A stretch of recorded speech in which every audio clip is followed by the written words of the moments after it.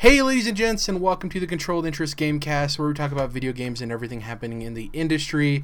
It's our post-E3 podcast. We're going to be talking about all of the things we loved, all of the things we missed, and the things we can't wait to get to later in the year. As always, I'm joined by Dom. Keanu Reeves. And Jordan. To infinity and beyond. Two great call-outs. I like that. Yeah. I thought you were going to go, Dom, with the... what did he say? You're all delightful, or what was it? His response to the crowd when he said it's going to be You're breathtaking. Yeah, and he's like, "You all are breathtaking." Absolutely incredible moment. So yeah, we'll get to that. So we're going to be going over everything. I had all three of us prepare our 5 favorite things from E3. So this could have been a game announcement, a release date for a game finally announced, a reveal of something. It could have been a moment with the developer or like Keanu Reeves. Just your 5 favorite things that happened at E3. Then we're going to go over the one thing we wished was at 3 that wasn't there. And we're going to be closing out with giving our individual lists for our 5 most anticipated games for the second half of 2019. Obviously, there was a bunch of games announced for 2020, but we reserve that for the end of the year when we do our pre-recorded podcast during the holiday break. So we'll be giving you our most anticipated 2020 games at that time, though we'll probably talk about some of them in our top E3 things. So we'll kind of go round robin here. I'll go first.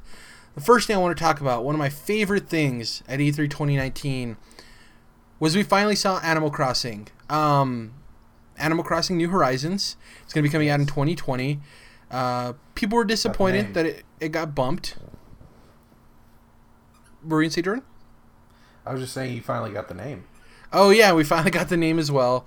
There was more people disappointed with this reveal than I was anticipating. I mean, that's kind of my thought process with a lot of E3, is there was a lot more negativity than I thought was deserved. There was some well thought out criticism that I thought was just in terms of us not seeing a whole lot of gameplay. I get that, but a lot of pessimism this year.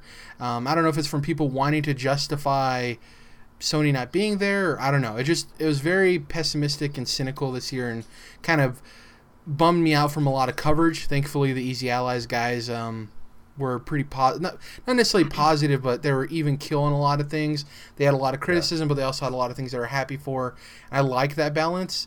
So it was their first year in their studio, or first E3 in their studio, I should say. Well, also their first year, but it is.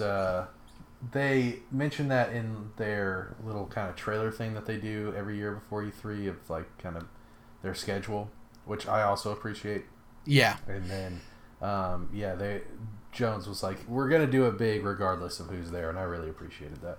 I agree. Doubling down. On Animal Crossing 2, by the way, most of the Nintendo games, like they put out a lot of gameplay during the Treehouse thing going on after. Yeah.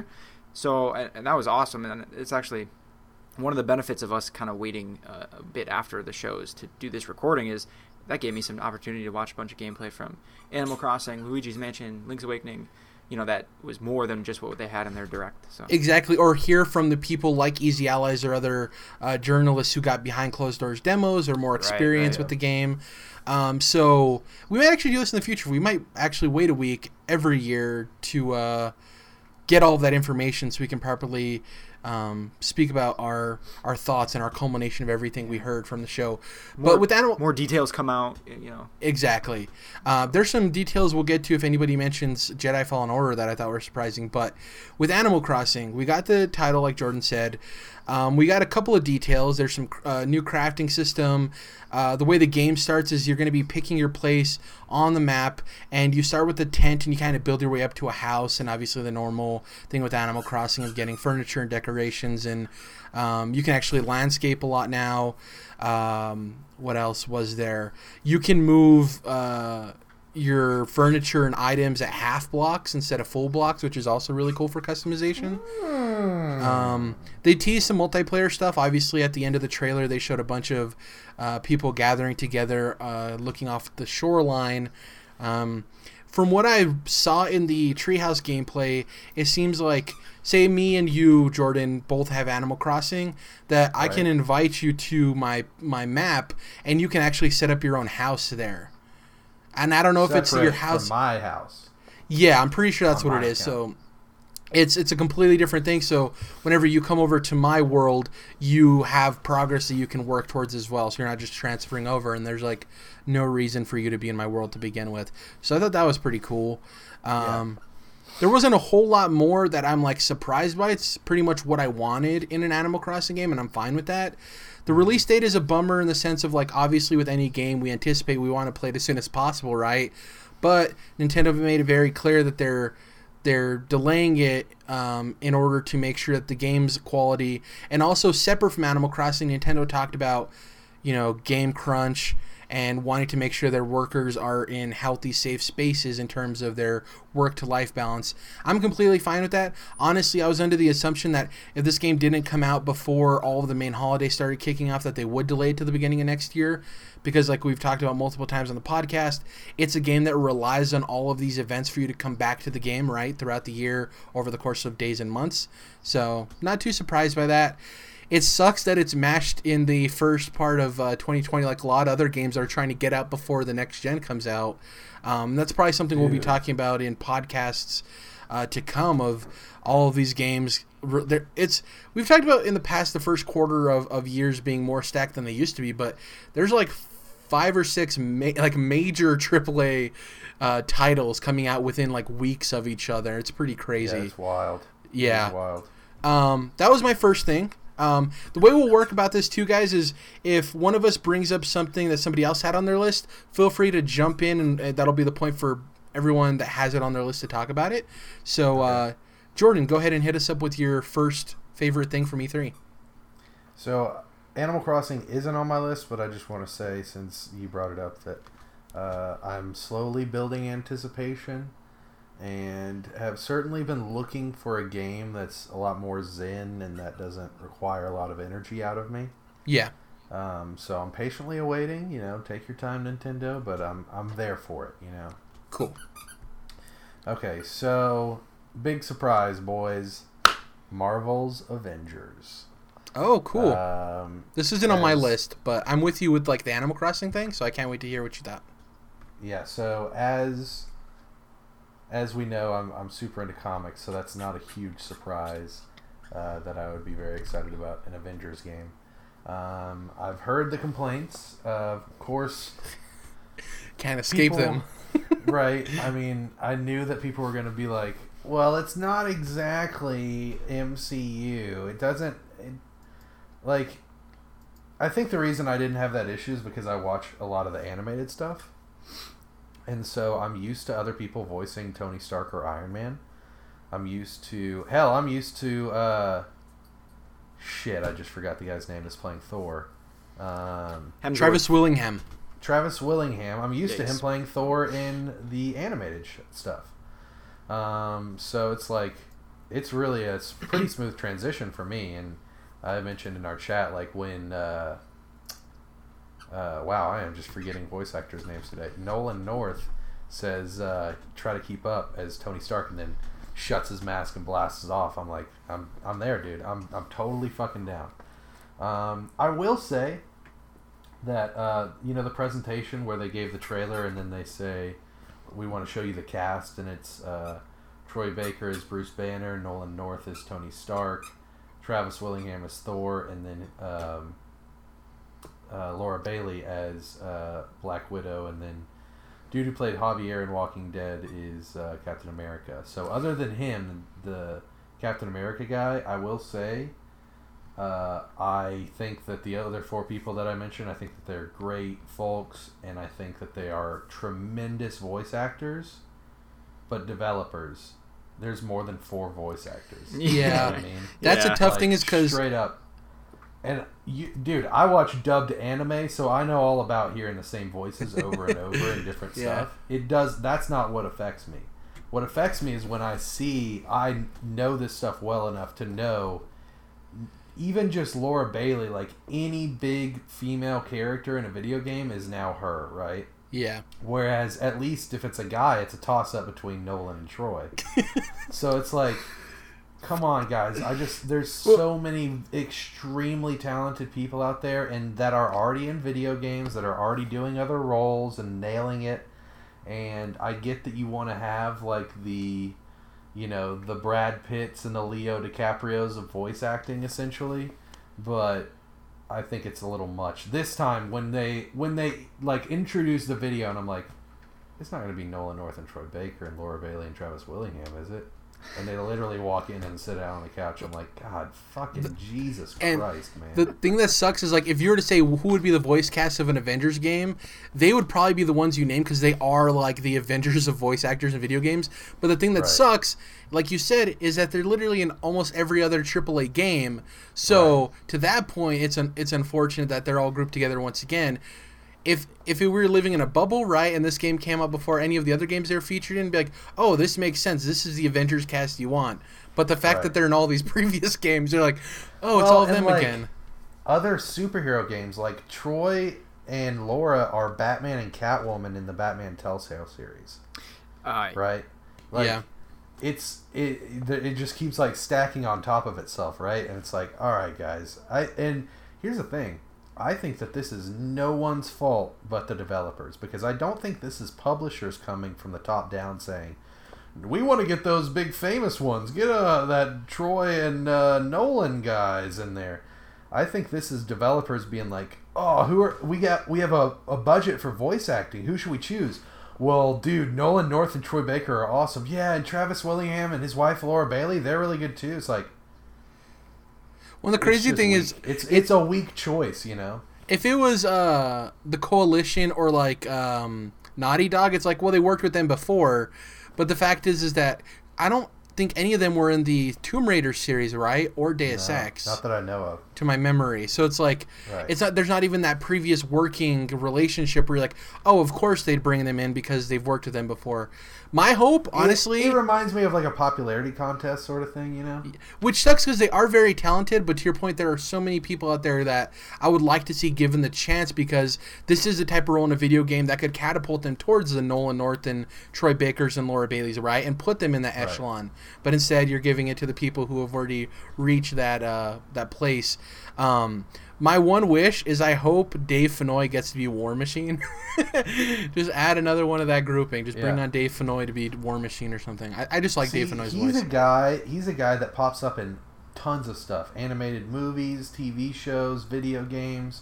But he's usually just a character. He's not an extra.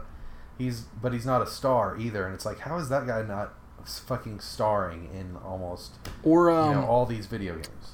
Hutchinson, I can't remember her first name. The lady who does the girl who does Laura... maybe it's Laura Hutchinson, but Jesus Christ, Clementine's voice actress. Yeah, I think she's worthy of a lot of opportunities too, because I think she's great. So I would have really liked to see Vanessa Marshall. She's known for doing Star Wars Rebels, and she's Gamora in she's Captain Syndulla in Rebels. And she is Gamora in the Guardians animated show. And I think she'd be an awesome Black Widow. But we're going down the rabbit hole here. Yeah. Well, we are at the bottom of the rabbit hole. It's a cool conversation, though. I mean, we've been going on for a bit already, but it's cool. It's on one hand, it's really cool that video games are at a place where the voice actors are now a marketing point, right? Where it's cool, like, guys. Well, but Dom, that's the thing. You know, those four that we're talking about. Only those four are a marketing thing. Yeah, that's kind of the problem of it, yeah.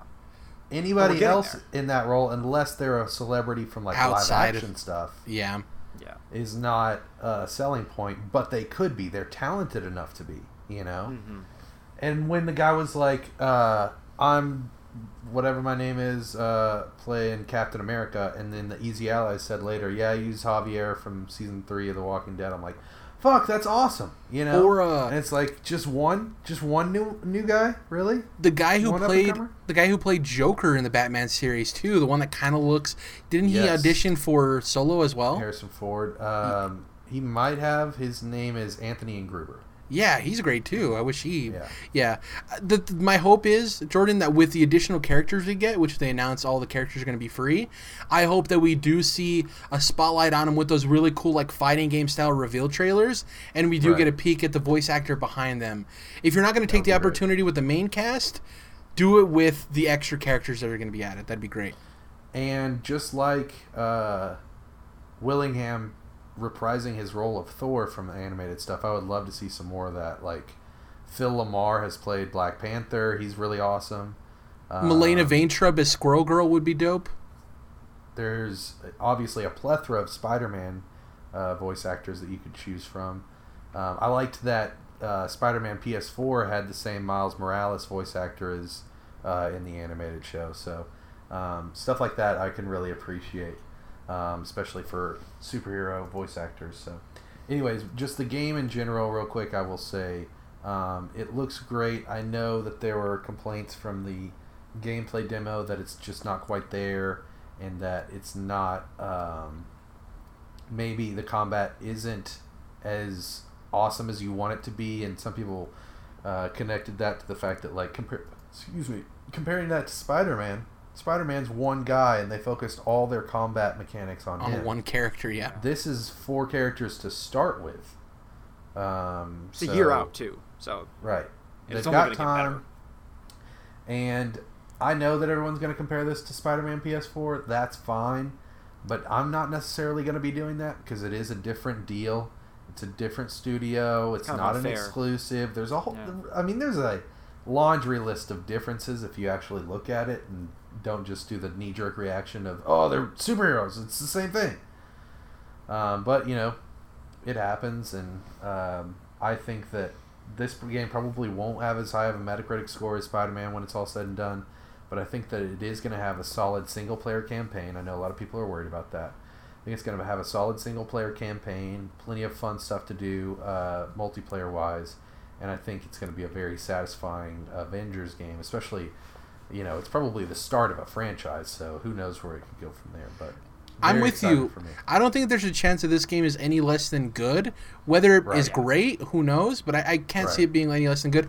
One thing before we get to your first favorite thing of E3, Dom, a great thing I heard is that the combat design, the guy who worked on God of War and the Leviathan axe is working on the Thor's hammer in Avengers. Perfect. Yeah, it's great. Right.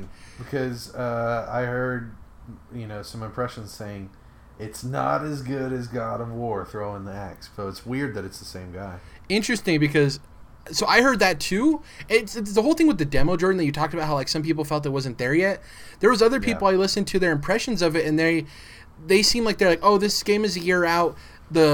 Looking at the hammer, it seems like it has the potential to be the Leviathan axe. Is more of a positive approach to it, of like you see instances of it, but it's not fully there. And from hearing from developers, a lot of that stuff, a lot of games come together in the last like 8 to 12 months, you know? For sure. One last note on the facial animations. People were kind of griping about that and saying it's not all the way there. Dude, I don't know what the fuck people want. Like, I thought it was people good. Not understand that we aren't there yet. Like, shit isn't totally photorealistic, no uncanny valley. Like, it's there. Like, you're playing a video game, you know? You're not playing an interactive version of the live action Avengers movie. It's just the way it is. So when people bitch about that, I'm like, dude, it looks fucking great. And not only that, but like the in-game cutscenes that we get nowadays are essentially better looking than the CG trailers and cutscenes that we used to get not even 5 years ago. So when people bitch about it, I'm like, dude, you just like, it looks crystalline, you know, it looks so fucking pretty. How can you be bitching?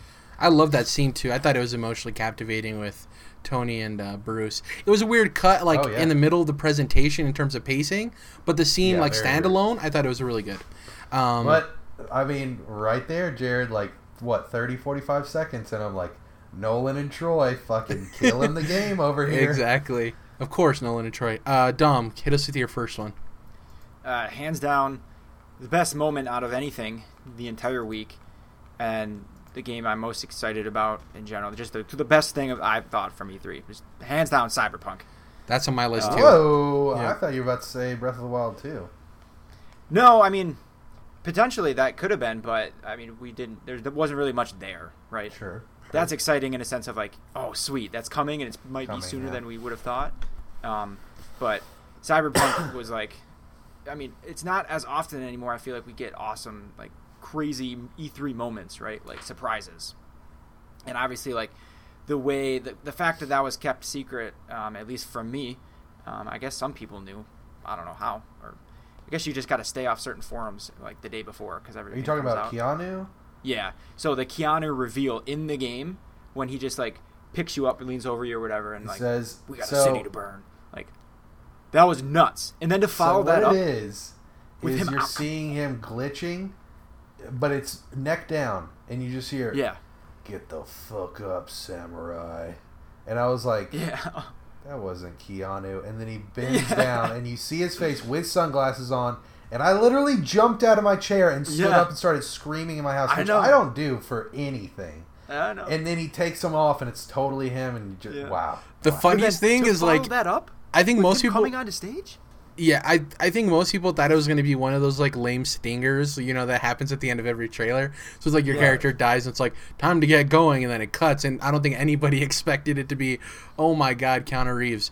But to your point too, Dom, him walking out is like, oh my god, unbelievable. And then he's just up there being a goofball, and it's awesome. There's leaks that everybody knows about and that are well documented. Elden Ring is a perfect example of that, right? Or even George Martin blogs about like working on a Japanese video game, and it's like, I think we can connect that to the Amazon Japan listings or whatever the fuck we had. So there's that, right? But then there's also ones where dudes that like work on that maybe are just working on Avengers Endgame for one day, right? There's this guy that just decides to post like in a Reddit thread of like, what would be the craziest thing of Avengers Endgame? Dude just goes, Fat Thor. Turns out that was real. He was leaking that, and somebody actually did that with Keanu. Yeah, but nobody believed it because it's like, why the hell? And that's what I'm talking about. It's like we have the Elden Ring leaks where it's like, oh, well, we can connect this to that and that to this, and we know like there's corroboration from Kotaku people or whatever. But then there's the stuff where it's like Fat Thor or Keanu's in Cyberpunk, and people are like, dude, that'd be so fucking crazy, man. Wow, that'd be awesome. But nobody believes him, and then it turns out to be true. That's the coolest. Yeah. I don't know. The whole moment, I just like, I was the same way, Jordan. I mean, I wasn't screaming, but I was just sitting there watching this thing by myself, right? And I screamed. Got visibly excited. I was like, oh, look. And then I did it again when he walked out, and I was just like, mind was kind of melting. The game looks sweet too, by the way. I'm really excited. So like, more than ever before, I'm getting excited about the setting and the style of everything in like that world. Normally, I'm more into like the fantasy style stuff. Not that this isn't fantastical, but obviously it's a a cyberpunk world or whatever. So I'm really starting to like get dug into like this whole like 80s aesthetic. I don't know what you call it, but cyberpunk has its root in the 80s for sure. Yeah. And like a lot of the technology and the stuff that's going on, and like I'm just getting pumped. So it's just I'm fucking cyberpunk, man. So, I'm ready. It was on my list too. I was disappointed with this game that we didn't see gameplay during the show. I mean, I shouldn't. Disappointed, but not like sad. Like the Keanu Reeves thing was great. I'm satisfied with the whole thing. Why do they do this, Jared? Where they do a trailer on stage, do a ginormous behind closed doors demo, and then however long later, a week, 2 weeks, a month, they're like, oh yeah, here's that demo. So I think this year it was they're about to do that with this one too, right? Exactly. I think this year, not specifically Cyberpunk, but other games, it's a product of, I think, the Anthem and Fallout 76 situation, where I think the general audience doesn't understand like games are mostly broken until they release, right? They come together at the last moment, and especially, I mean, The Witcher 3 was broken at launch. And then obviously it won Game of the Year and it was fixed and fine and everything. And I think obviously Cyberpunk's gonna have some issues at launch, as we expect, because it's Witcher 3 broken? There was a lot of game-breaking bugs and stuff in the game. I mean, there were like bugs. I had. I remember the controls were a little wonky. I had a Gwent bug that basically fucked up my whole Gwent situation.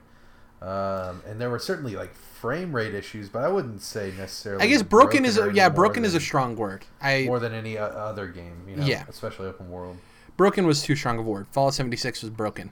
Yes. Yeah. Broken was a strong word, but yeah, Dom, there was that issue too with the controls. Anyways, it's just I think they want to play it safe. if they wouldn't have done the one last year, I would have been a little bit better with it this year. But the fact they're doing the same thing 2 years in a row is kind of weird. And, man, with Cyberpunk, I'm in a tough place. So I know that game's going to be incredible. I'm buying it day one. I'm just not excited for it right now. I know we talked in chat about the gameplay that they're going to be releasing at PAX West, and both of you are like, oh, I'm kind of media blackout. I'm sold on the game already, which I completely understand. Yeah. For me, I want to watch it, but it's weird because, like, I don't need to watch it to validate that it's going to be a great game because I already know it is, especially based on last year's demo.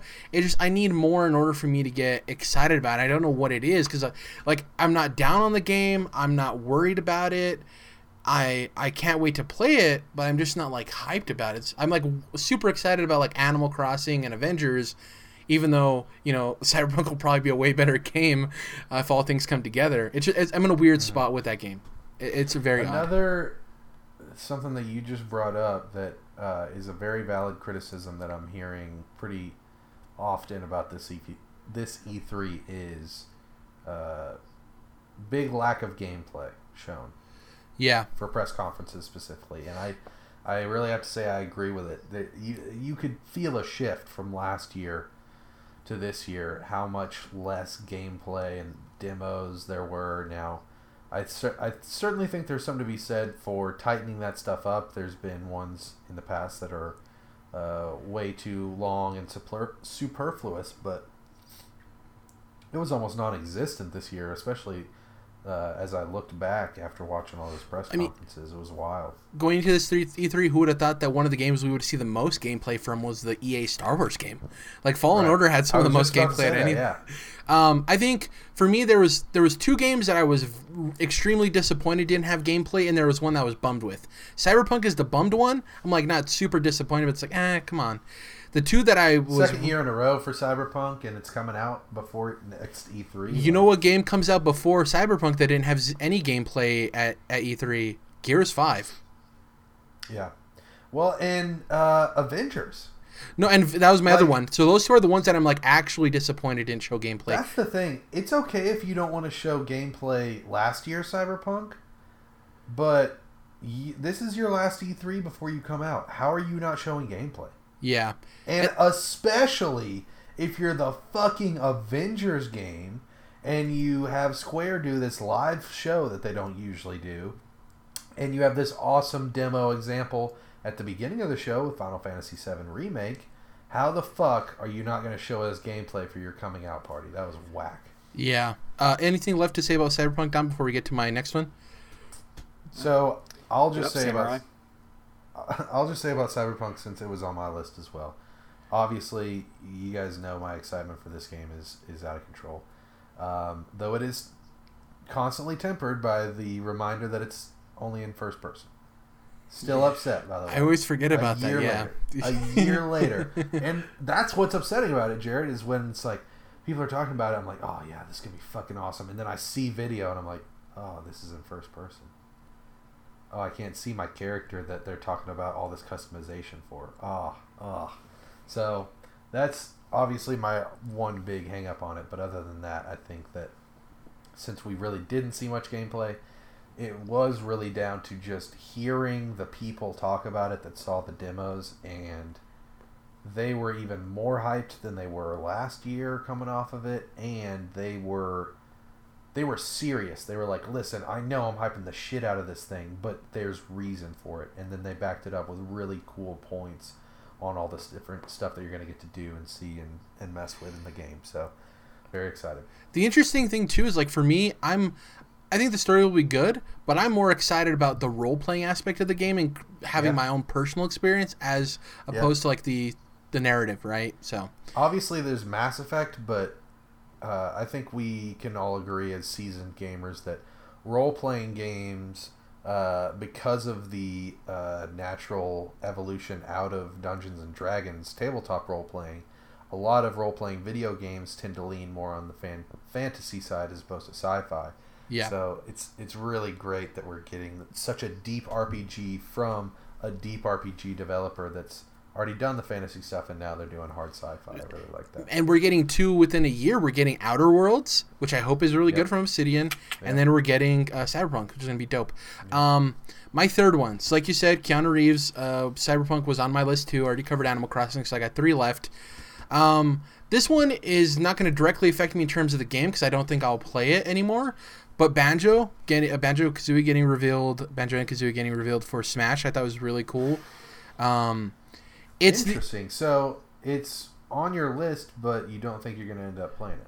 Yeah, the reason it was a favorite of mine is because it was something that was rumored for so long and people wanted for so long, and the way it was revealed. At the beginning we got the Dragon Quest guy revealed, and people were like, "Oh, that's the Smash character reveal. He's going to be the next one." Journalists were typing up their articles about how disappointed they were that the DLC character was just the Dragon Quest guy, right? People were just ready for it to let down, and then you're right.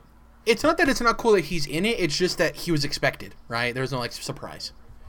But Banjo came out of nowhere. They played on the trailer that revealed King K. Rool when he was announced for Smash Ultimate.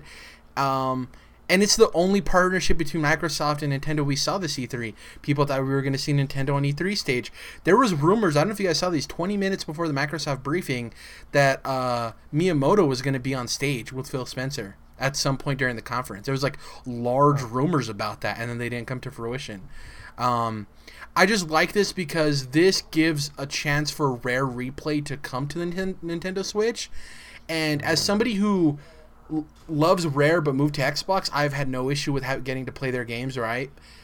I know there's tons of Nintendo fans who are hardcore Nintendo, only buy Nintendo things, and they've wanted to get back to playing those Rare games that they grew up playing when they were a kid. So this move of Banjo being in Smash is great for all of those people.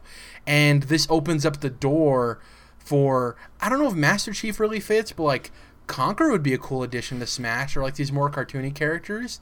So Jared, interesting point. I know you're not, you haven't followed Colin Moriarty on his newer endeavors, but he was talking about how he had it on pretty good authority several years ago that there were talks about Master Chief Collection on PlayStation.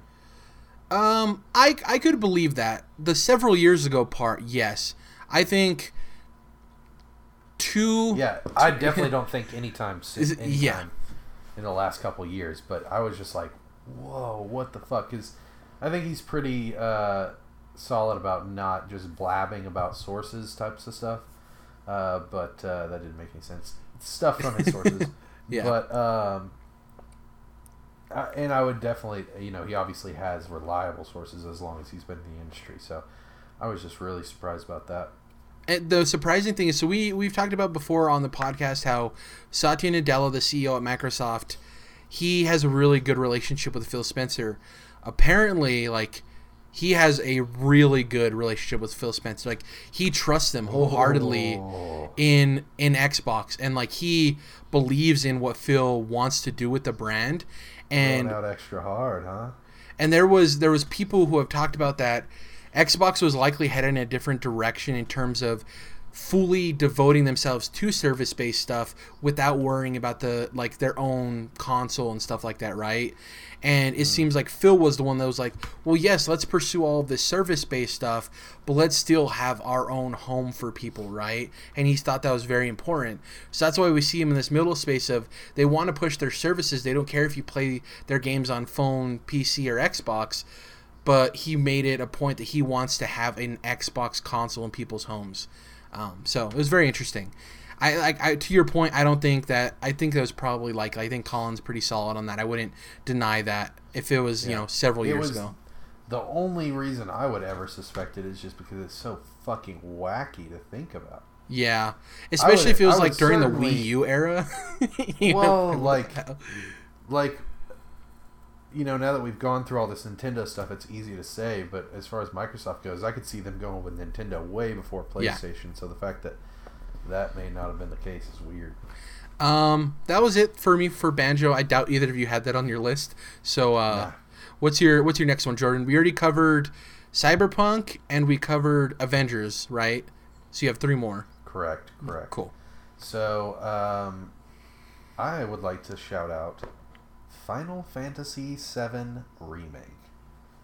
Not on my list, but there with you. It was really impressive. Wow. I was surprised. Now, this is the type of presentation that they should have done for Avengers. Agreed. They should have just done the exact same thing twice, but with 2 different games, and you wouldn't have even... Like, the format would not have mattered, you know? Yeah. And then we could have just turned off the rest of the conference, too. Well, he meant not back-to-back. I wish it was back-to-back, Dom. But yeah, he just was really into the Square Enix stuff. I know I'm probably a lot more into the Japanese side of stuff than you are, Dom, but... so I can see how someone that isn't would not necessarily be interested in that conference. But with it being, like... anime thing after anime thing, I was just like, the weebs were cool, riding dude. high. This is pretty fucking cool, dude. So, yeah, Final Fantasy VII. It's really interesting because I've obviously been playing it, talked a little bit about it. Started on PS4 and then waited until the Switch version came out, and have now progressed past the exit of Midgar. So all of the stuff that they're showing, I'm familiar with. I've seen everything that this first game is going to have to offer. Which makes me think, like, what if I played, like, a chunk of Final Fantasy every 3 years, Final Fantasy VII, like, instead of just playing the game outright before the first one comes out? Remember we talked about how I'm going to play it before this one comes out, the old one? Yeah. This is great because this means I only have to play till the end of Midgar, which, from what people say, is, like, 5 to 7 hours? Give or take. Yeah, I am definitely under 6. You'll finish under 6, okay. Jared, for sure. Looking at my play clock. So, yeah, it is such a fantastic remake, and I can at least say that the characters that they're showing in this section of the remake, or this part 1, I am familiar with and do have an attachment to. I'm not going to try to act like I'm, the biggest Final Fantasy VII fan in the world, but it is interesting to see the ways in which they're expanding upon what was already there in the main game. Like the other members of the cell that Cloud and Barrett are in are actually characters, as opposed to just having 1 or 2 lines and barely being there at all throughout the game. Even, not that far in as I am, 6 hours. They've been long gone for a while. So, stuff like that, and then the city itself, and then the sequences that they showed themselves have all been expanded upon in a really cool way, in a way that is both faithful to the original and new and fresh and creative at the same time. So everyone was commenting on how the boss battle that they showed at the end of the reactor that you're blowing up, it's like a super short battle. It's kind of dinky boss battle in the game. It's your first boss battle, and it's, some first boss battles in JRPGs are really punishing, but this one certainly isn't. And so when they're spending 10-15 minutes on this battle during the demo, maybe not 10-15 minutes, but I think they actually skipped over parts in the demo, but it just goes to show like what they're trying to do with this. And I do think that they are justifying expanding this and breaking it into parts. At first, before this presentation, I was like, yeah, no idea why you would need to break this into parts, because they hadn't mentioned that they were expanding upon it, or at least to the extent that they would be.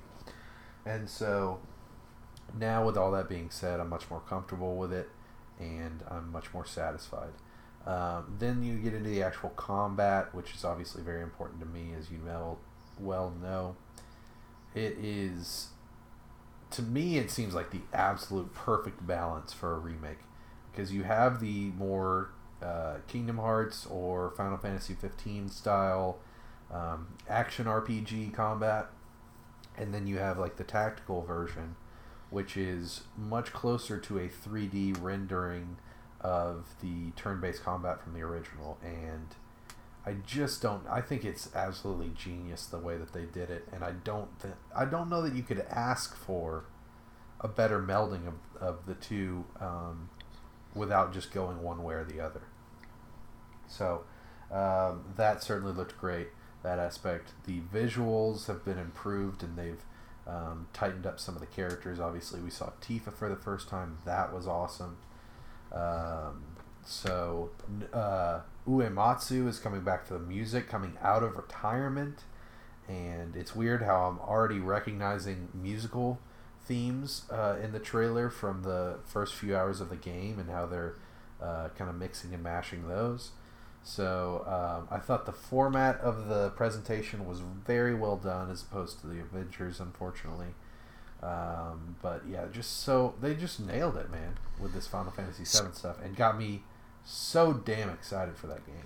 The great thing is at the end of the next fiscal year, Square Enix's numbers are going to be great thanks to Avengers and Final Fantasy VII Remake, because both those games are going to sell like bonkers. And just like thinking about them having those two properties and like showing them off at a single press conference, it was like, that's fucking awesome. Like, for you guys got to be really excited, you know. Well, and I think that's why they could get away with the middle part that was completely hit or miss with people, right? Like the U's of the world and the like me and Dom's of the world. It's like either it was like the worst middle of a conference ever, or it was like really enjoyable throughout. There were plenty of slow parts throughout that and random shit that I was like, why the fuck are we talking about this?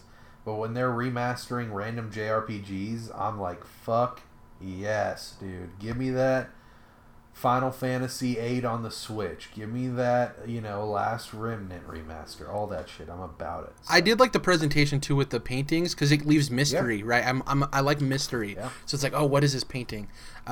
Dom, I didn't have Final Fantasy VII Remake. What's your next one on your list? Elden Ring. Woo! Now, what they showed at the Microsoft conference, really not much at all to it. And we already knew that this was a thing. We knew what it was called. We knew George R.R. Martin was consulting on it. So the actual trailer, some weird abstract. Didn't we think it was called Great Rune? Typical. We thought, it was a project. Not project, but it was known as Great Rune. Great Rune. And that's a prediction I got right. I was like, it wouldn't be named Great Rune in our podcast. But it was like 2 or 3 days before, like, Schreier confirmed, like, it's called Elden Ring. Well, he didn't confirm they're back. Bandai Namco's back into their website was posted onto Reset Era. They basically posted everything on the back end and anybody could look at it, and that's where Tales of Arise got leaked, Elden Ring, and... Okay. What was the third title? It doesn't matter. He must have just tweeted that, and that's why I thought it was him. Yeah. Not surprising. It's Jason Schreier. But man, knowing that information took the wind out of the sails, and that's why it's not on my list. Obviously, it's one of my most anticipated games, but... Like, imagine not knowing any of that and watching the trailer, and it's like, Miyazaki, and you're like, and who the hell cares? It's Miyazaki. Well, but you would have already known because of George R.R. Martin's blog post. Well, that's what I'm saying. That's what I'm saying. This thing got leaked from so many angles. Like, there's no way you were going into this. Unfortunately. Not knowing. Like, who the fuck was surprised when that second name popped up and it's George R.R. Martin, so it's just like, yeah, exactly. That kind of sucks because that kind of is the big, that's the wind in the sails of the trailer. Other than that, it's pretty sparse. Well, yeah, From's trailers are always like abstract. Remember the Game Awards reveal for Sekiro? We didn't know anything. We just saw this weird like mechanical thing, and it's the next From game. We didn't even know it was Sekiro was based on Shinobi or Samurai or anything. Everybody thought it was Tenchu. Right. Exactly. They're yeah. I mean, sometimes you get that. You literally just get arm flexing, and then sometimes you get Bloodborne, where it's the opening cinematic, and it's the hunter walking through the streets of Yharnam and slaughtering these monsters, which is very representative of the game. So I would want a little bit more from a trailer, even a CG trailer, because it's just, I mean, other than a guy like clamping an arm onto his shoulder, it's like just a person like hammering a weapon or a ring or whatever, just a forger. I think the trailer was just based on people getting surprised by George R. R. Martin, and that's the unfortunate thing, because once we knew about that, then the trailer's like, bleh. Anyways. So despite all that wind out of the sails, like, I'm with you guys 100% on like that. The actual trailer was kind of like, okay, yep. But it was just confirming what we knew. But what actually got me the most hyped are the details that came out in some of the interviews with Miyazaki afterwards, like the following day and stuff, about how it's even more of an RPG than Dark Souls, like they're turning back the other direction. or with Bloodborne and Sekiro, they started to make it more action-focused and faster, but this is now them steering the other way, which has me really excited in that it's a larger open world. And then obviously our friend George R.R. Martin. That interview with Xbox was great. The one where I tweeted out all the little tidbits. It's fantastic. Yeah. That was the stuff that, like, for me, that spoke to me. Like, that just got me, in a tizzy, just like, oh, yes, let's do it. Even though, obviously, that's not, like, great E3 moment type shit for the masses, obviously. But I was like, yes, let's go. Yeah. I know that,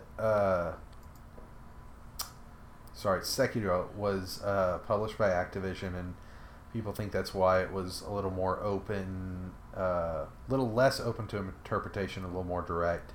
Had the cutscenes, had the through line of the story that is a little less direct in other From games.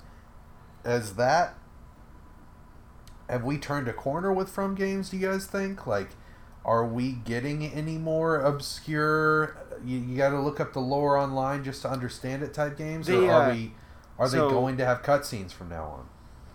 So Miyazaki talked about that too, and from what I could figure out from his interview or whatever, Elden Ring is going to go back more towards the Dark Souls type of storytelling. Okay. Even from the trailer, it seemed that way. Yeah. Right. Oddly enough, I don't even know how I'm saying that, but I will just say, if you're showing me what From was able to do with a Victorian cosmic horror vibe and Bloodborne, and now you're telling me that these motherfuckers, after doing a samurai game, are going to do Celtic lore featuring George R.R. Martin behind some of that stuff. Holy fucking shit. The combat stuff that you mentioned, Dom, sounds awesome, but I am so bonkers excited for the lore of this game, because Celtic lore definitely is fucking cool. We finally got some of the Viking lore, the Norse mythology that I've been craving for so long. And so now to see, hopefully, Celtic lore coming around into the limelight, and in such an exciting situation, such exciting circumstances. Wow, I'm over the fucking moon for that shit. I'm ready. Let's go. I want it to be next year, but like with the stack of everything coming out, I don't know if it maybe waits a while. Who knows? It's next year. I'll bet a paycheck on it. It's got I mean, they produce games way too quick for it not to be. Yeah, I guess not the same time frame that we're used to. Like, I could see this not coming out at the traditional like March time frame, and maybe coming out towards summer. Well, let's see. Sekiro was just earlier this year. But it's obviously, I mean, they've been... It's confirmed to be 3 years in development, so it's been in the works for a while. Yeah, they've done back year-to-year games for a while, so... We've gone quite a bit on the other ones, so I'm going to go through my last two pretty quickly so we can move on to the other stuff. Obviously, you guys have yours left, too. So my last two. One, the Halo Infinite trailer. I really liked it. The tough thing with Halo is it's a franchise that's so big that people got to the point where they stopped caring about it, because it's like, oh, it's a dude in the green suit that shoots stuff. And I think you have to humanize it in order to reintroduce it to people who aren't already sold on Halo. And I thought that trailer was very good at humanizing the world. Obviously, you follow this one specific guy missing his family away from home. I love the reveal of Master Chief floating in space. I thought that was really well done, especially with the piano key in. And then the second reveal of him being like, Master Chief, we lost. And then Master Chief walking up to the front of the ship and opening the door and seeing that the Halo is completely devastated. Some cool stuff going on there, man. Broken Halo. I like that they accentuated how fucking giant a Spartan is next to a normal-sized man. Oh, yeah. That's always cool. Oh, just the subtleness of him, like when he brings him into the ship and he drops down and gravity hits him. He's like, yeah, great. Yeah. The other one wasn't a game, though I think Ghostwire looks cool. I love Shinji Mikami, obviously famous director of the Resident Evil series as well as Dino Crisis. Him passing the proverbial torch to Ikumi Nakamura, who was the director of Ghostwire that came out on stage and stole everyone's hearts with her presentation and her very authentic personality. And dude, I was watching that like, holy crap, the weebs are going hard. Right. Like, yeah.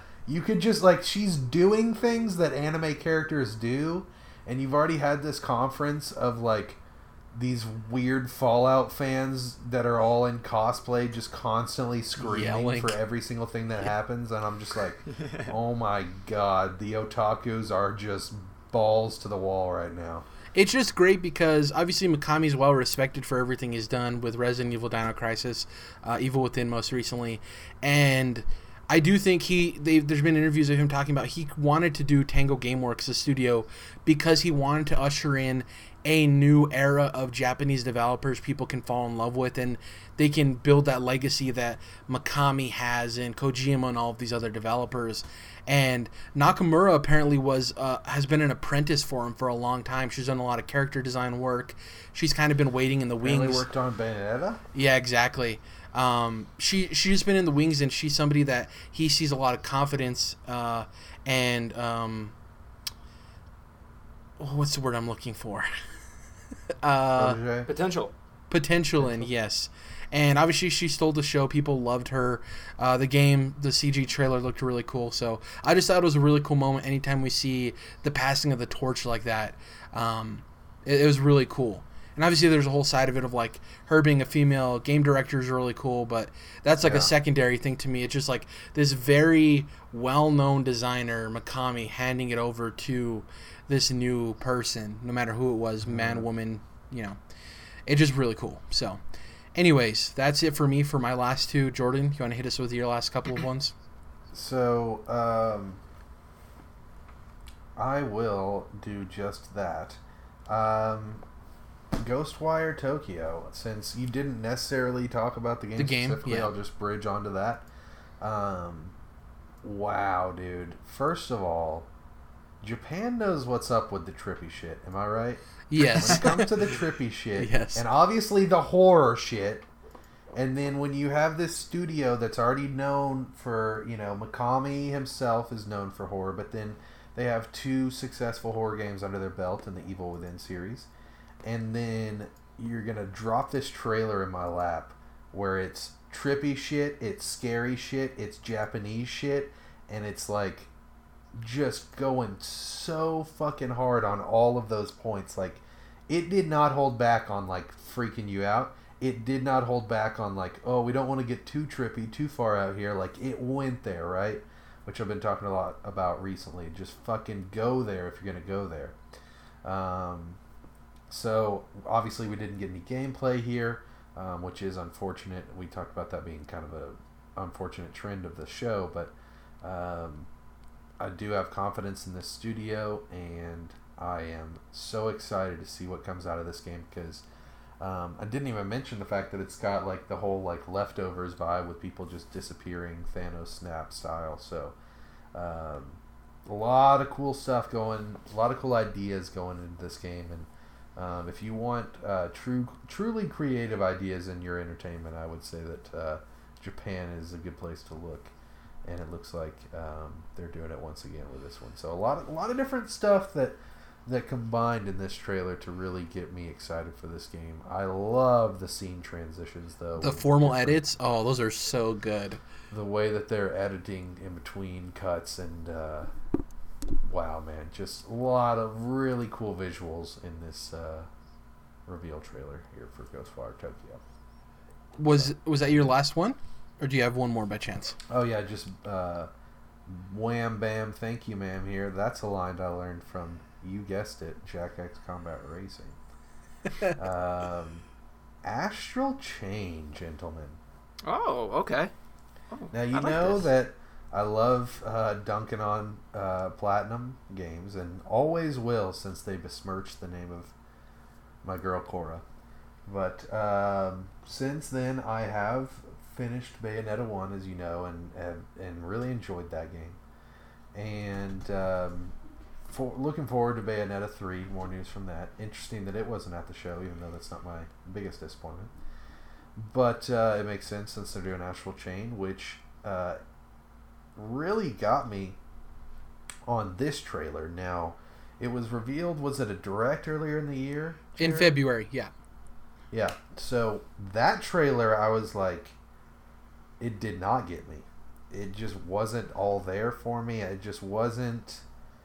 There weren't any hooks. I felt like it wasn't that it wasn't hooking me. I was like, I just don't know that this could hook almost anybody, because that first trailer just didn't have enough substance to me.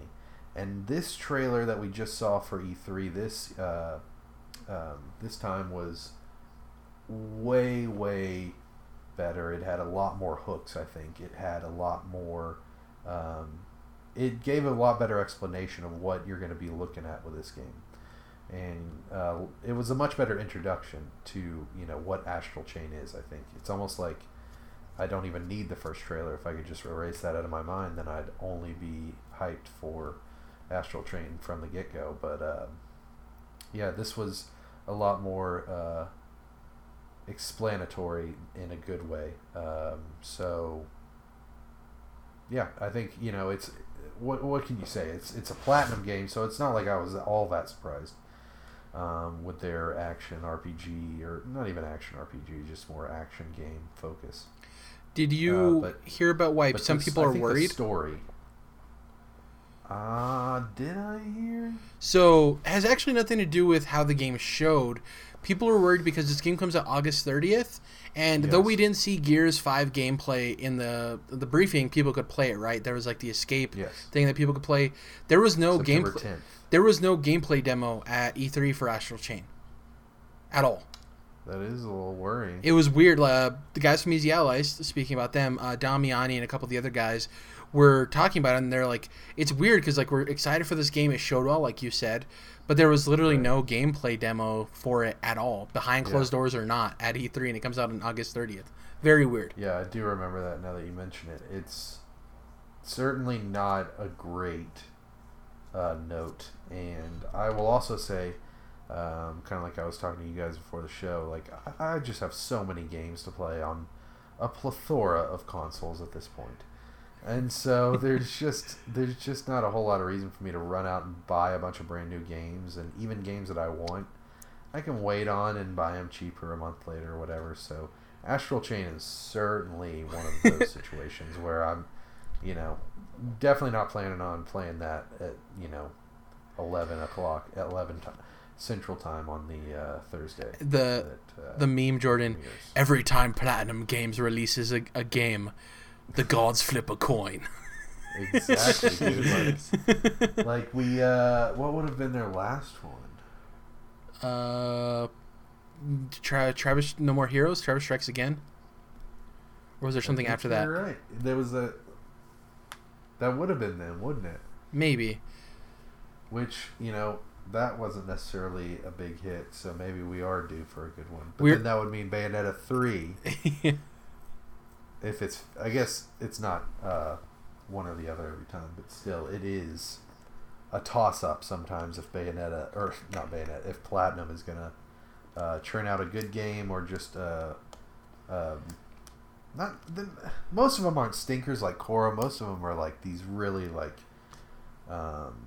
mediocre ones. Mediocre experiments. Stuff. Yeah. Right. But then again, here's one I was surprised we didn't hear about. Sequel to what the fuck is the game called? Vanquish. No. It's about the androids. Detroit Become Human. No, it's a Platinum game about androids. Good luck. I'm not the person to ask. It'll probably come to you. It's Nier. Nier Automata, yeah. Elon Musk, shout out. To be or not to be. Yeah, surprised we didn't see more from Nier Automata sequel, but Bayonetta 3, Nier Automata sequel, it's like they've got a lot of projects going at any given time, so yeah, they're just focusing on the game that's coming out the soonest, Astral Chain. What are your last? How many do you have left, Dom? 2? So, yeah, 2, but they're also a part of my most excited for, 2019, so I guess that's a good transition into that category. Well, we're going to be doing the one thing we wish was there, and then we'll hop to most anticipated. But you can still talk about it real quick. So, next 2 things, Link's Awakening. Obviously, I'm surprised that hasn't come up yet. This is, the original is actually I want to say my least favorite of the 2D Zeldas. Maybe. That might be wrong. Definitely Oracle of Seasons and Ages are by far the best 2D Zeldas. The Link's Awakening was a game that I had on, the original Game Boy when I was a kid. So I'm still super excited for this. And that art style though, it gets to me, and I'm all about it. I'm just ready to play it again, even if it costs more than I think it should.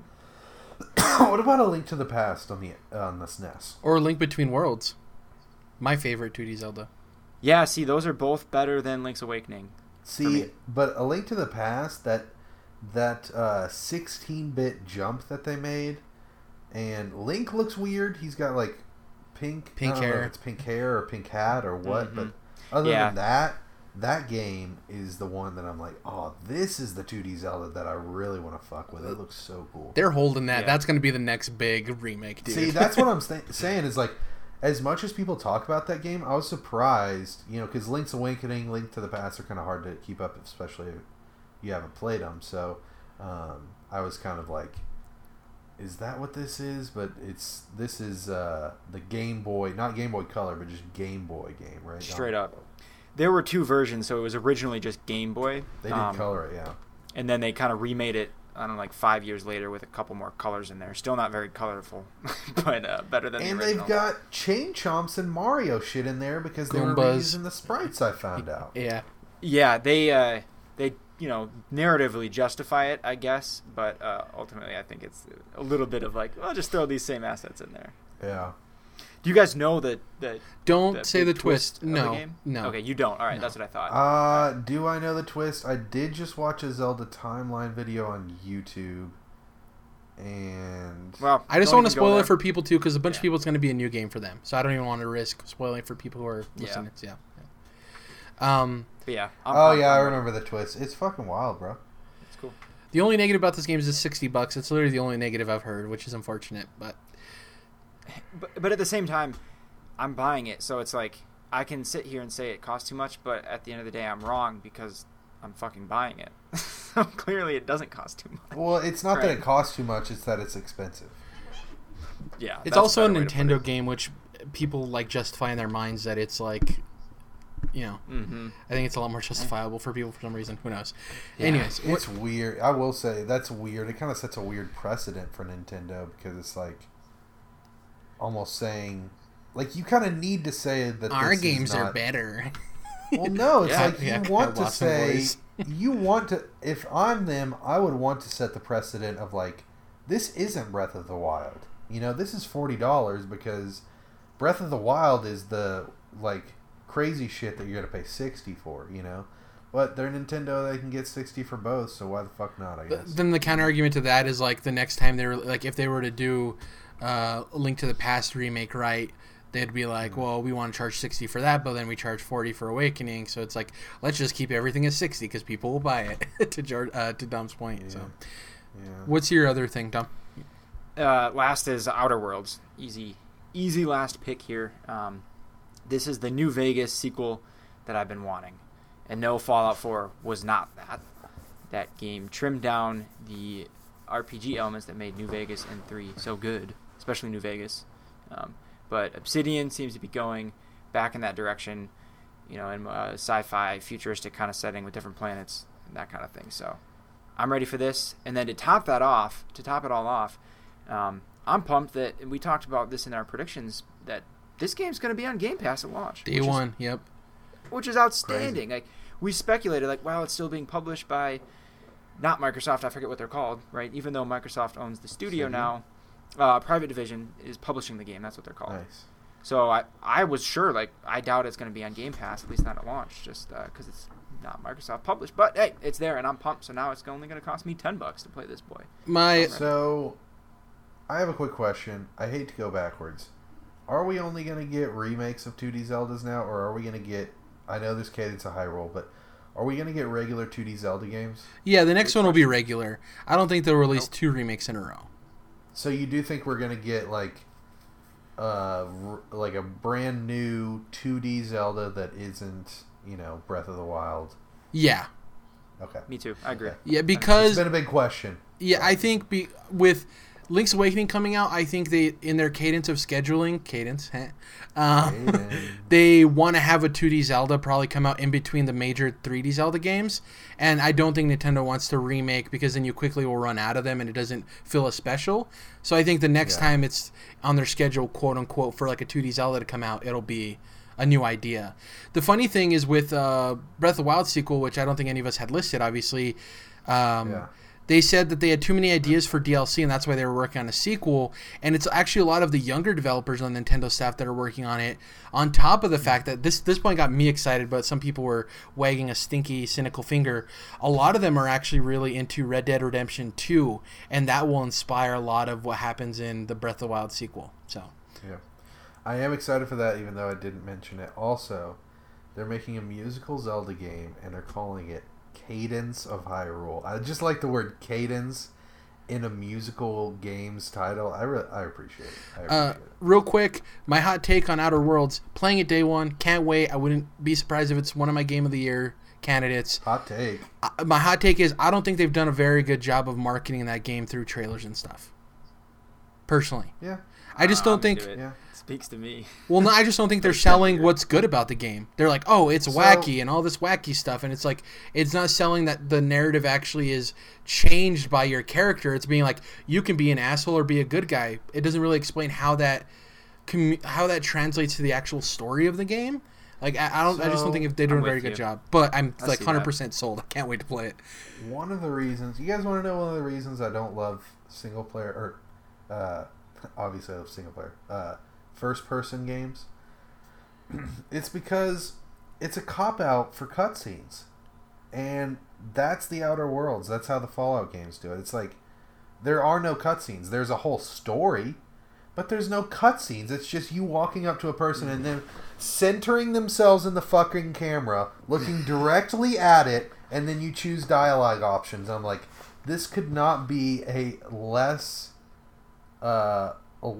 frills presentation here. It's like there's no frills whatsoever. It's just the person just like standing there all awkward. To your point, though, the good thing with Cyberpunk is it looks like the cutscenes in that are going to shift to third person. Right. So that's good for you. Now that's the thing. If you're a Wolfenstein, if you're a Cyberpunk, and you're going to be first person, I can handle it if you at least give me actual directed cutscenes with a camera, right? Yeah. But yeah, when you pull this bullshit where it's like, you are the camera, you get to direct the cutscene yourself. I'm like, fuck that shit. I mean, That's why I don't like first person. The thing with Bethesda games and Obsidian is it's not even you get to select. Most of the time it does like the weird like shift focus onto the character as they're talking, like the camera moves and locks into place. And I noticed that they have this. I'm like, yeah, why did you bring that part over from Fallout? That's not one of the good parts from Fallout. I think it's just they have a quick development cycle, and it's like we already kind of know how to do that. Familiar. Yeah. We're running a little bit longer than expected, so let's not spend too much time on these last things, but I still want to cover them because we obviously brought him to present. So real quick, the thing I wish was there, Splinter Cell. Now, it's not that Splinter Cell didn't show up. Right. It's not like, oh, it didn't show up, that's unfortunate. It didn't show up, and they showed Sam Fisher in a new mobile game from Ubisoft. Yeah. And they did a sequel to Rainbow Six.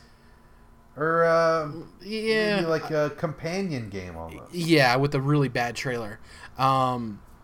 Just didn't show much. And it was like, it was that thing, right? So it's like they showed off a new Tom Clancy game that wasn't Splinter Cell.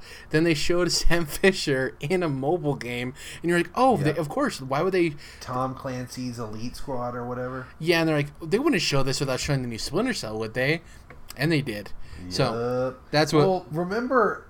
I keep remembering back to at the end of last year when you're waiting for them to do the one more thing, but instead it's just Eve walking out on stage.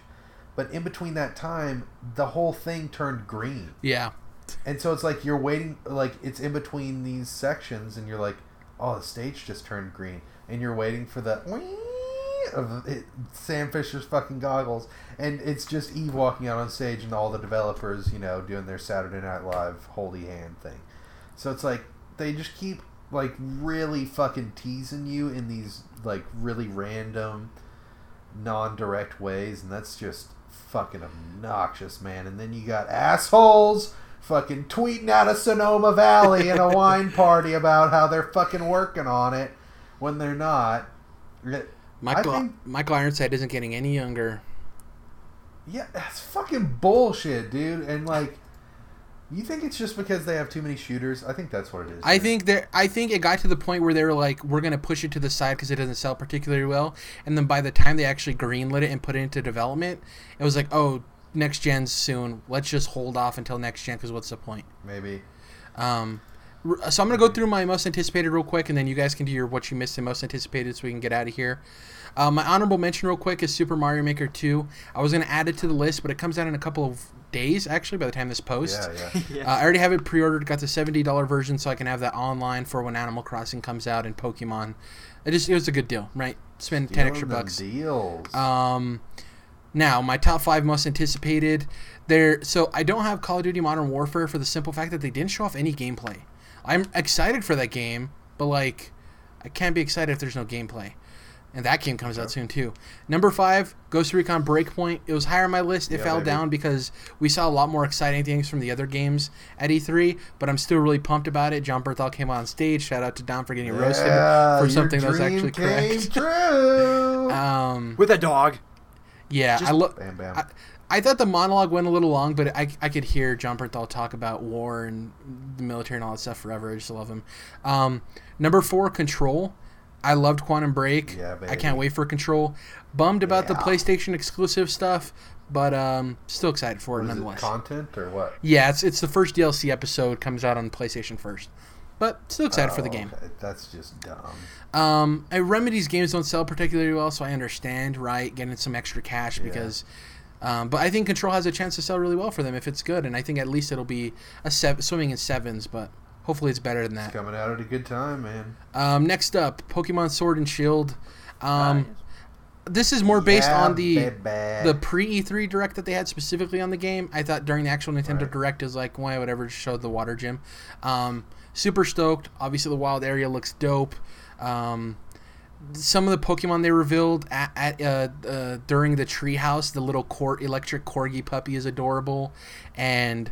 the little weird troll guy is really cool as well. So excited for that. Jared, quick note on Pokemon, and I think that this started when we were kids playing it, but I think if you look at the adults that still play Pokemon, this is still true. I lean towards Pokemon that I think look cool.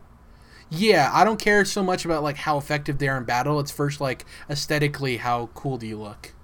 But it seems like you're cool with cute Pokemon. I don't really fuck with cute Pokemon. Oh, okay, gotcha. You know what I'm saying? Like, I want my Pokemon to look like badass. Well, that's the thing. Those I think the cute ones. I'm like, oh, you're cute, and I'm not like, fuck you. But I'm just like, I'm not gonna battle with you, even if you're powerful. So I'm cool with first level cute Pokemon because sometimes they turn into like really intimidating final evolutions. Oh, for sure. Yeah. Final evolutions, I don't really mess with too many cute Pokemon. Like I never rocked with like Wigglytuff or Clefable or any of them. Right. I guess Pikachu. Well, Pikachu isn't the final evolution. I don't really like Raichu. I think it's an ugly design personally, but yeah, it's not necessarily an upgrade from Pikachu. It's so iconic. But... Like, yeah, dude. Yeah. Number 2, Star Wars Jedi Fallen Order. This game, I thought the gameplay looked fantastic. Everything we heard about it, man. The second trailer during the Xbox briefing where it showed you climbing up the AT-AT was really cool. I'm really excited for this game. Could you feel the difference between this and the single-player campaign from Battlefront 2? So I could tell the difference. I didn't play it, but yeah, from trailers, there clearly there's a budget behind it. There's a focus behind it, like. The one thing I will say to this game that got me even... This was already number 2 on my list no matter what, but the thing that like solidified it at number 2 was after E3, there was all of these journalists who were talking about how they were kind of disappointed that EA and Respawn didn't sell an aspect of the game that kind of got overlooked, and that this game is apparently a Metroidvania. Like, you're in your ship, and you can choose what specific planet to go to first, and you unlock abilities that when you get those abilities, they give you... the opportunity to go to secret areas you can no longer go to on specific planets. So you'll be traveling between planets, going back and forth and unlocking new areas. That's really cool. It's like an added bonus. Can't wait. Who would have thought that the Star Wars game... we kind of talked about early in the year, like Respawn has a track record, but you always have to worry, right? It's like, ooh, well, hopefully it pans out, and it did, and I'm excited and I can't wait. Number 1, though, Doom Eternal. Like, ooh, yeah. Just good Lord. Like, so good. Hugo Martin, who's the creative director, he's the chubbier Hispanic guy that goes out on stage. He's such a blast. His personality is just so vibrant. I love whenever he's able to talk about the game. Daniel Dwyer from NoClip was talking about how he ran into him at E3, and they spent 25 minutes talking about From Software's combat in Sekiro. So he's a very big like gameplay guy, which shows because he's the creative director for one of the most iconic shooters, and it's one of the smoothest, fastest-paced, well-crafted shooting games, right? The reboot in 2016 just felt great. So this is more of the same with some really crazy moments, some cool new tools. There's like traps you can activate. They talked about in interviews how one of the problems with the first game is that you can get locked in a specific gun and kind of always want to use it. So they're kind of forcing your hand into wanting to try other stuff. They're not going to make it so you can't do that throughout the game of playing with one weapon, but they're going to do some things like limiting some ammo to kind of have you try out some differing weapons. And they've added enemies to specifically nerf powerful things in the game. So the rocket launcher was pretty powerful in 2016. They specifically added a new demon that will spawn walls in front of the player. So if you're not paying attention, you can shoot a rocket right into a wall and kill yourself, which is really cool. So I just think it looks really good. It's exactly what I expect and more. Shout out to Bethesda. Like Ghostwire and Deathloop have the possibility for those two studios to go into the next generation with games that might sell better than their previous franchises, right? And Wolfenstein Youngblood is like a $30 game that I can't wait to sink into as well. It's so close that it was hard for me to put it on this list, but yeah, Doom Eternal's number 1 for me. Can't wait to play it. Yeah. So for you guys, let me know what you wish was there and your 5 most anticipated, and then we'll call it a show. Alrighty then. Great choices, Jared. You might see them over on this list. Shout out to Outer Worlds as well. Didn't mention it, but it's up there. Yeah. Biggest miss, and I'm crestfallen is a word that I would like to use more often. I am crestfallen that we did not see a new BioShock this year, boys. Yeah, that's another one. I think they might be waiting for next gen to show that bad boy off. Unfortunately, and that's we're still even without PlayStation there, I still had such a great time watching this year's E3 as I do, and but it's not even about PlayStation not being there. It's about like you can feel the transition to next gen, year, right? Like yeah. You can feel it's like a sports rebuilding year. It's like. Yeah, we got a lot of freshmen and sophomores. We're just not quite there yet, and that's how it feels. So yeah, it's sad, but yeah, we've mentioned multiple games on this podcast that Jared, you backed it up with. I think that we will see, maybe not at E3 coming up, but we will be seeing these games within the next year or so. Splinter Cell, BioShock, what have you. It's just that they are for next gen, and you want to get people excited about the games that are still coming out before next gen. And the platform holders want to have like a demo reel of why people should buy their next console, right? So it's like they're partnering with these third-party publishers. Yeah. And man, when you think about it, like the games that have come out and that could use sequels, or the studios that have had a game come out, like. That's probably why we didn't see Rocksteady. Rocksteady's probably debuting on next gen, And Montreal, Yeah, Ubisoft, or not Ubisoft, WB Montreal. So yeah, it's entirely possible that that's the case, and that we're about to just get a rock and roll, melt your face off lineup for next gen, which I really hope is the case. So. Xbox launching with Halo is cool for me because that's a game that I can't wait to play at launch. And since I have Game Pass, it's free. It's like a double whammy. Oh, so awesome. You think that Xbox Scarlet games are going to be starting off on Games Pass too? Yeah. Cool. So a couple of things. One, Phil Spencer basically said that your entire Xbox library will be available day one. He kind of confirmed that during E3, which is dope. And the second thing is there's a big rumor going around now that they're no longer doing the 3 different consoles. They're focusing on one console. Because remember, there was a rumor of like the streaming one and the big boy. Apparently, those were like early development plans, and they're no longer the case. Sorry, go ahead. Interesting. No, you're good, man. So since we're doing 5 here, and my list is very similar to yours, Jared, I'm just gonna say, shout out to Ghost Recon Breakpoint. Shout out to Pokemon Shield in particular. Oh, you're getting Shield. Although I will say, I'm getting Sword, so we'll have different ones. That's cool. I didn't know you were getting Shield. Yeah, I think we talked about this when it was unveiled. I don't think I was sure of which one I was getting. I know you were. I just wasn't sure. See, that's the thing is, I decided because I knew all the cool kids were gonna. Not that you're trying to be that way, but that all the cool kids were gonna be getting Sword, right? And so I was like, you know what? I think it'll be cool to have Shield, and usually I go with the first of the two. That doesn't even make sense, but it does. I know what you mean. Like Sun and Moon. I played Sun, and so I may have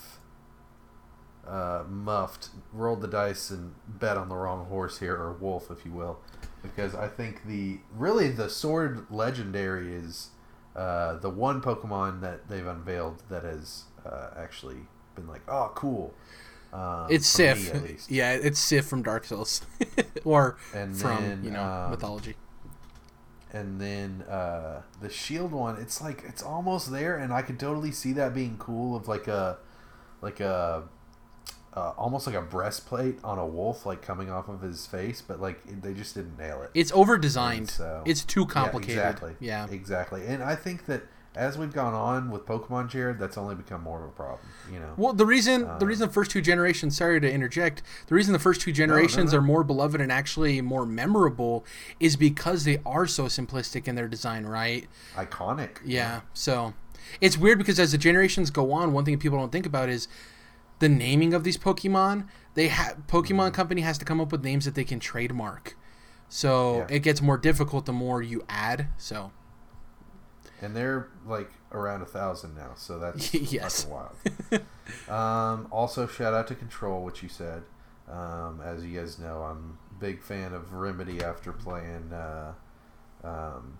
Quantum Break. Huge fan of Quantum Break, as you know. It's a great superhero game. And Control is got some really similar vibes to the not the Sprawl trilogy, I can't remember what it's called, but it's the one that Annihilation is from, and has some very similar vibes to the Annihilation and its sequels novels. So we'll see how that goes here right after my birthday. So then you also said Jedi Fallen Order, Jared. Of course, I am very much into Star Wars and would like to see a good Star Wars video game. I'd like to see a good Star Wars anything at this point. Haha. You like Solo though, right? Yeah, I think you were. No, that's the thing. It's like I've enjoyed stuff from Disney. I do think that it has not gone over well generally, but the comics especially, dude. I'm super into all the Marvel comics that have been coming. Not all of them, but plenty of them. So, but I will say, much happier vibes for Fallen Order than for Battlefront 2's campaign, which I was very. I was really hopeful for. Didn't turn out so well. And then, so the other 2 that you didn't mention that I have here, one being Borderlands 3. I'll just say, I've dabbled a little bit with the Handsome Jack collection. We'll see if I mess around with that much. I think I'm going to stop trying to play games in anticipation for others, catch up on a game series or whatever. Yeah. If I want to do the previous ones, then I'll do it, but I'm not trying to hit the release date of the game, and then if not, I may be a little more relaxed on chronology and how I approach that. Side note there. But anyways, with Borderlands 3, I think that I'm just going to have a good time with it, man. And may not get it day one, I might, but it's just a game to have some fun shooting shit, and it's, you know, perfect kind of podcast game, or throw some anime on in the background, whatever. So that is going to be a game that I don't take too seriously, which you shouldn't, because it's a very goofy game. And then finally, I'm going to consider it an E3 game, Death Stranding. I know it technically wasn't at the show, but we got that. Well, it's most anticipated, so it counts. It's not. They didn't have to be E3 games necessarily. Yeah, I guess we're talking about most anticipated of 2019. So I ain't even got to justify shit to you. But yeah, it's okay. So we saw that trailer, right? And I gotta say, the combat was looking a little bit rough. Did it look rough to you guys? I thought the combat and the shooting were like the worst parts of it. I thought the world and like the weirdness and the Kojima-ness was great. I thought like the actual gameplay was like meh. But. Yeah, it's weird because obviously up until this point they focused so much on story and world, right, Jared? But then this trailer's just got quick flashes like, we're giving the release day, we're trying to get people pre-order, and I guess we gotta show them some type of shit other than, you know, Norman Reedus walking up a fucking hill and pulling his toenails off. So that's what they did here. But they were very quick flashes. You didn't get much, and it didn't look great when you did. So that part I am worried about, but I am so engorged.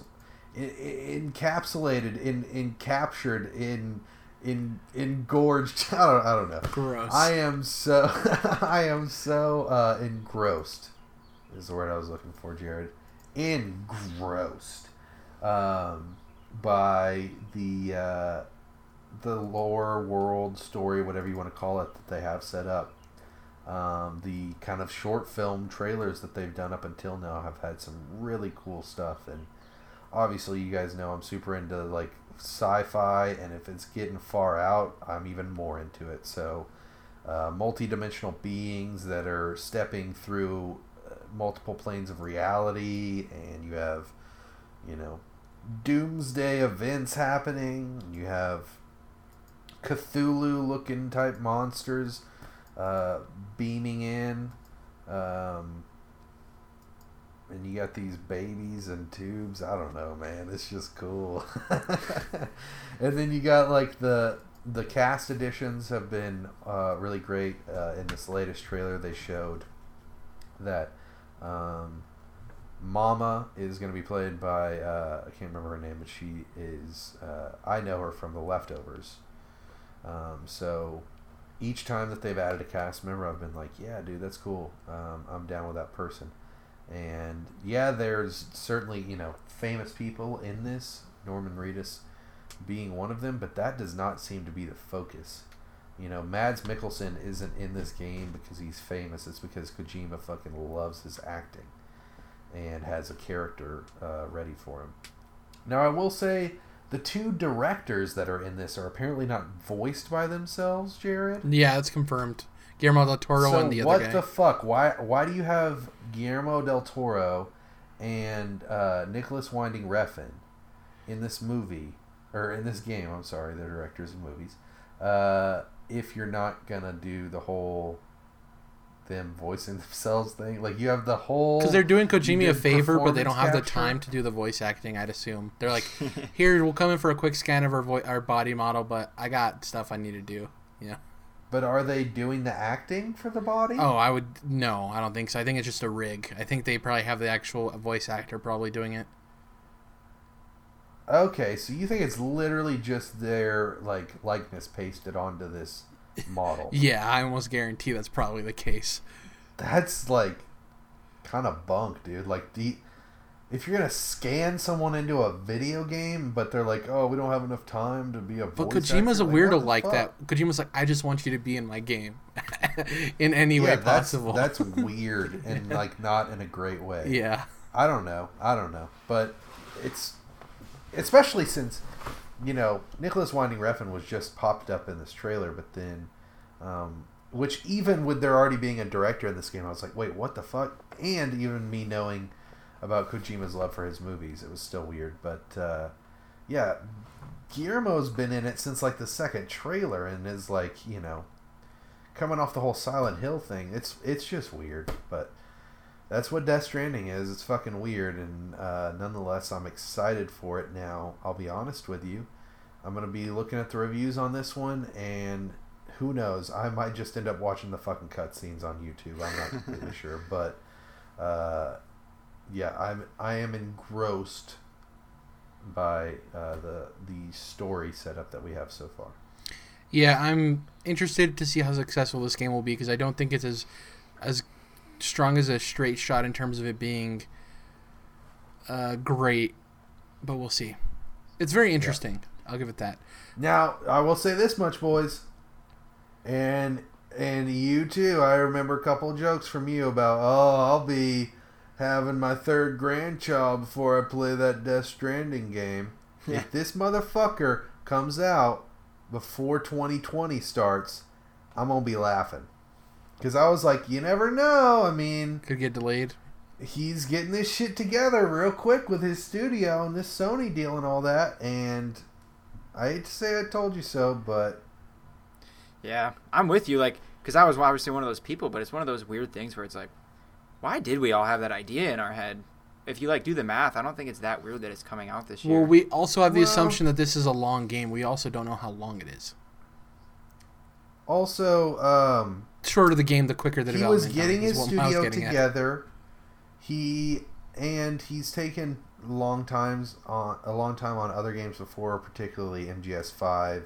Blowing up that like budget. Ground Zeroes, and then like MGS5 Phantom Pain technically doesn't even have its full ending that it was meant to, because he was just trying to make the game and would never stop, so eventually Konami just had to have him put it out.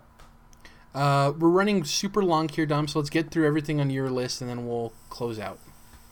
So, all but one... well, actually, let me start with the one thing I missed that I was hoping we'd see was a Fable game. That's something that, we had Fable 3 on, I think, Xbox 360, so that's aged a bit. So I just thought, a current gen or even next gen Fable game, out of one of the Microsoft Playground. It sucks when you're waiting on one of your favorite series to finally get on this generation. I don't know. I was really sure it was going to be here, that Microsoft was going to have a big new thing, from one of their first party studios, right? Then it just wasn't there. But I'm still. It's give it another year, another 2 years, whatever. You know what I mean? That game, I'll make a bet right now, and I don't know what we can have as the stakes, but that game will be at E3 next year. I'd put my life savings on it. Yeah, I would bet too. But, yeah.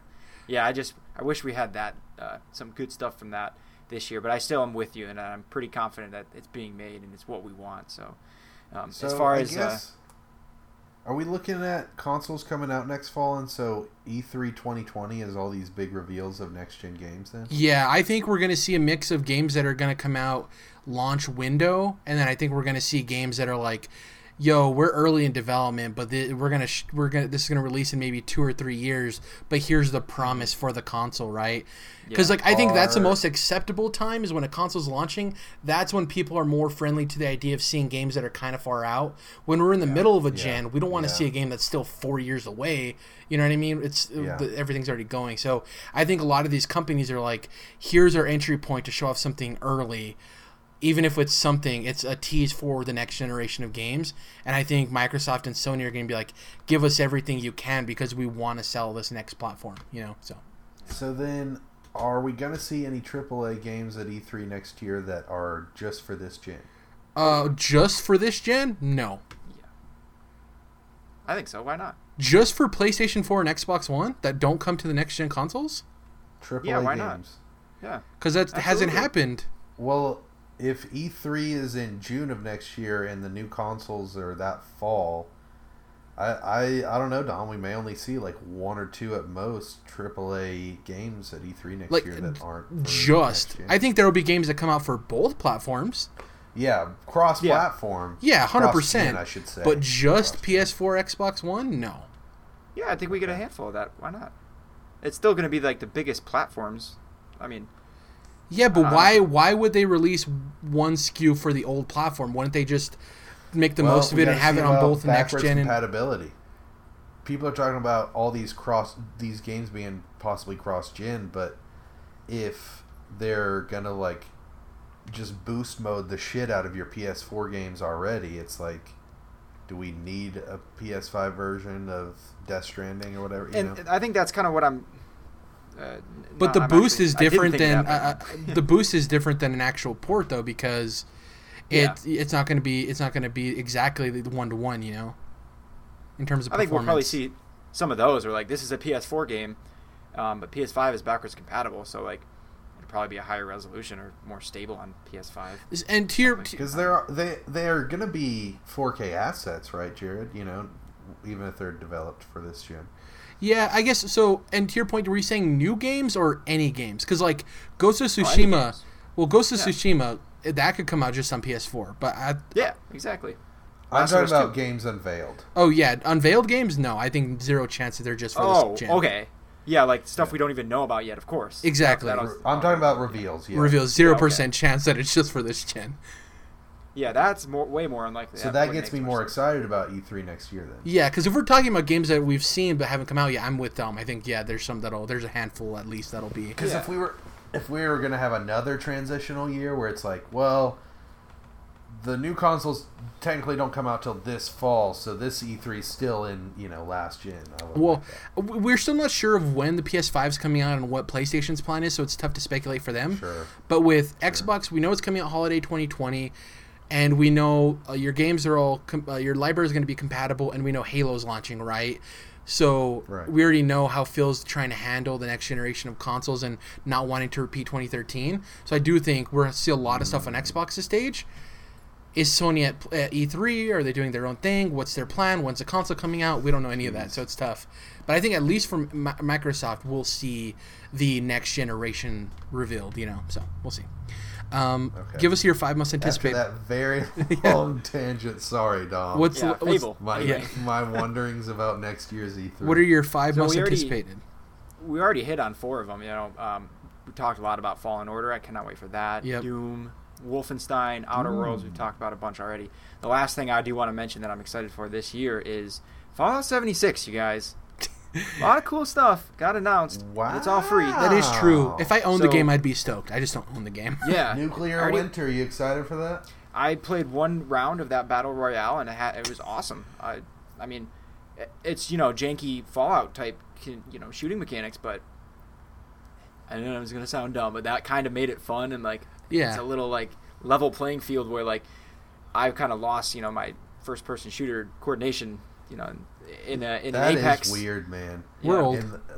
Because Fallout games, the single player campaigns, they never focus on that because of the lack more of tactical excellence when it comes to the shooting mechanics, and so for them to just have this whole game mode focusing on that is wild. You want to hear something even more wild? Because I think this happened before we started the podcast.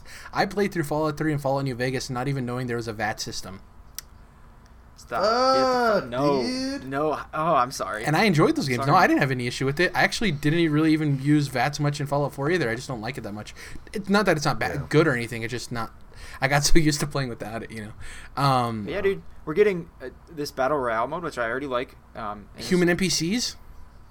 That was like, I mean, they should have been there from the start probably, but nonetheless, it's cool that they're adding that back in, and again, for free. So these are huge, major updates for free. Granted, the microtransactions in that game are absolutely. Don't buy any of that shit. Well, it's man. A free to play. They're expensive. Yeah. Oh man. But at least there's no loot box type shit. Oh man. I forgot though, because I started playing the game in general again, the actual mode, and you can't. I have to Google and ask some questions, but I can't repair my shit anymore. I have to buy repair kits, and I can only do that with microtransactions. Please, I hope I'm wrong, but so you can't find those out in the world? Oh my god! If this is how it is now, I literally might burn the damn disc in a fire pit because. How do you think Nintendo's going to monetize Breath of the Wild 2? Going to pay for those repair kits for your weapons, boys? Yeah, I'm just kidding. There has to be a solution in the game. I just haven't found it. Is the situation, Dom, that you start the game you acquire or have a certain amount of repair kits, and then once you run out, there's no more in the world to go find. You just have to buy them? No, there never used to be repair kits at all. It was like you would find materials, duct tape, adhesive, lead, I think metal, there's like, something added that maybe you don't know about. There must be. The optimist in me believes that there is a system that was put in place, because if they weren't there at launch, there's probably a new system where it's like you do it in-game or you purchase it. I would do a little bit more Googling around. Maybe people were tired of finding all those individual pieces. Yeah. Maybe there's a certain vendor or something you have to go to for them. Who knows? I got to figure it out, because I was like, when I saw that, I'm like, this isn't real. This isn't how they're doing this, because and I ended at that, actually, and I forgot it. It soured me really bad, but everything else, like, it's cool they announced this free stuff, so I'm hyped. Also, shout out to Luigi's Mansion 3 for looking dope, except still no release date. It comes out in 2019. Very weird. Yeah, that's weird. That's it for this show. Next week, we'll be returning to our normal format. We're talking about everything we've been playing and what we expect to play and all of that good stuff. Speaking about whatever news comes out. Obviously, post E3, it's pretty slow news here and there, so we'll see what we can scramble up. Thank you guys for listening. If you can, please follow us on Twitter at CTRLINT. We tweet all of the latest episodes and a bunch of gaming-related news and content. I am at Jared_. Dom is at Dom's Oreos. Jordan is at Malamotis. Go to YouTube, search Controlled Interest, subscribe, hit the bell notification so you know when we upload. You can like the video to help us grow as well. On iTunes, if you're following us there and you only listen to the podcast, please leave us a review. It definitely helps in the algorithm for us to move up the charts. The more people hearing the podcast, the bigger our audience grows, the better content we can deliver to you guys. And we'll catch you guys next time with episode 150. Might be a special game I come up with to celebrate 150. There might not be. Don't get your hopes up. Who knows? We'll catch you guys next time. Dude, what? I got my hopes up. Bye.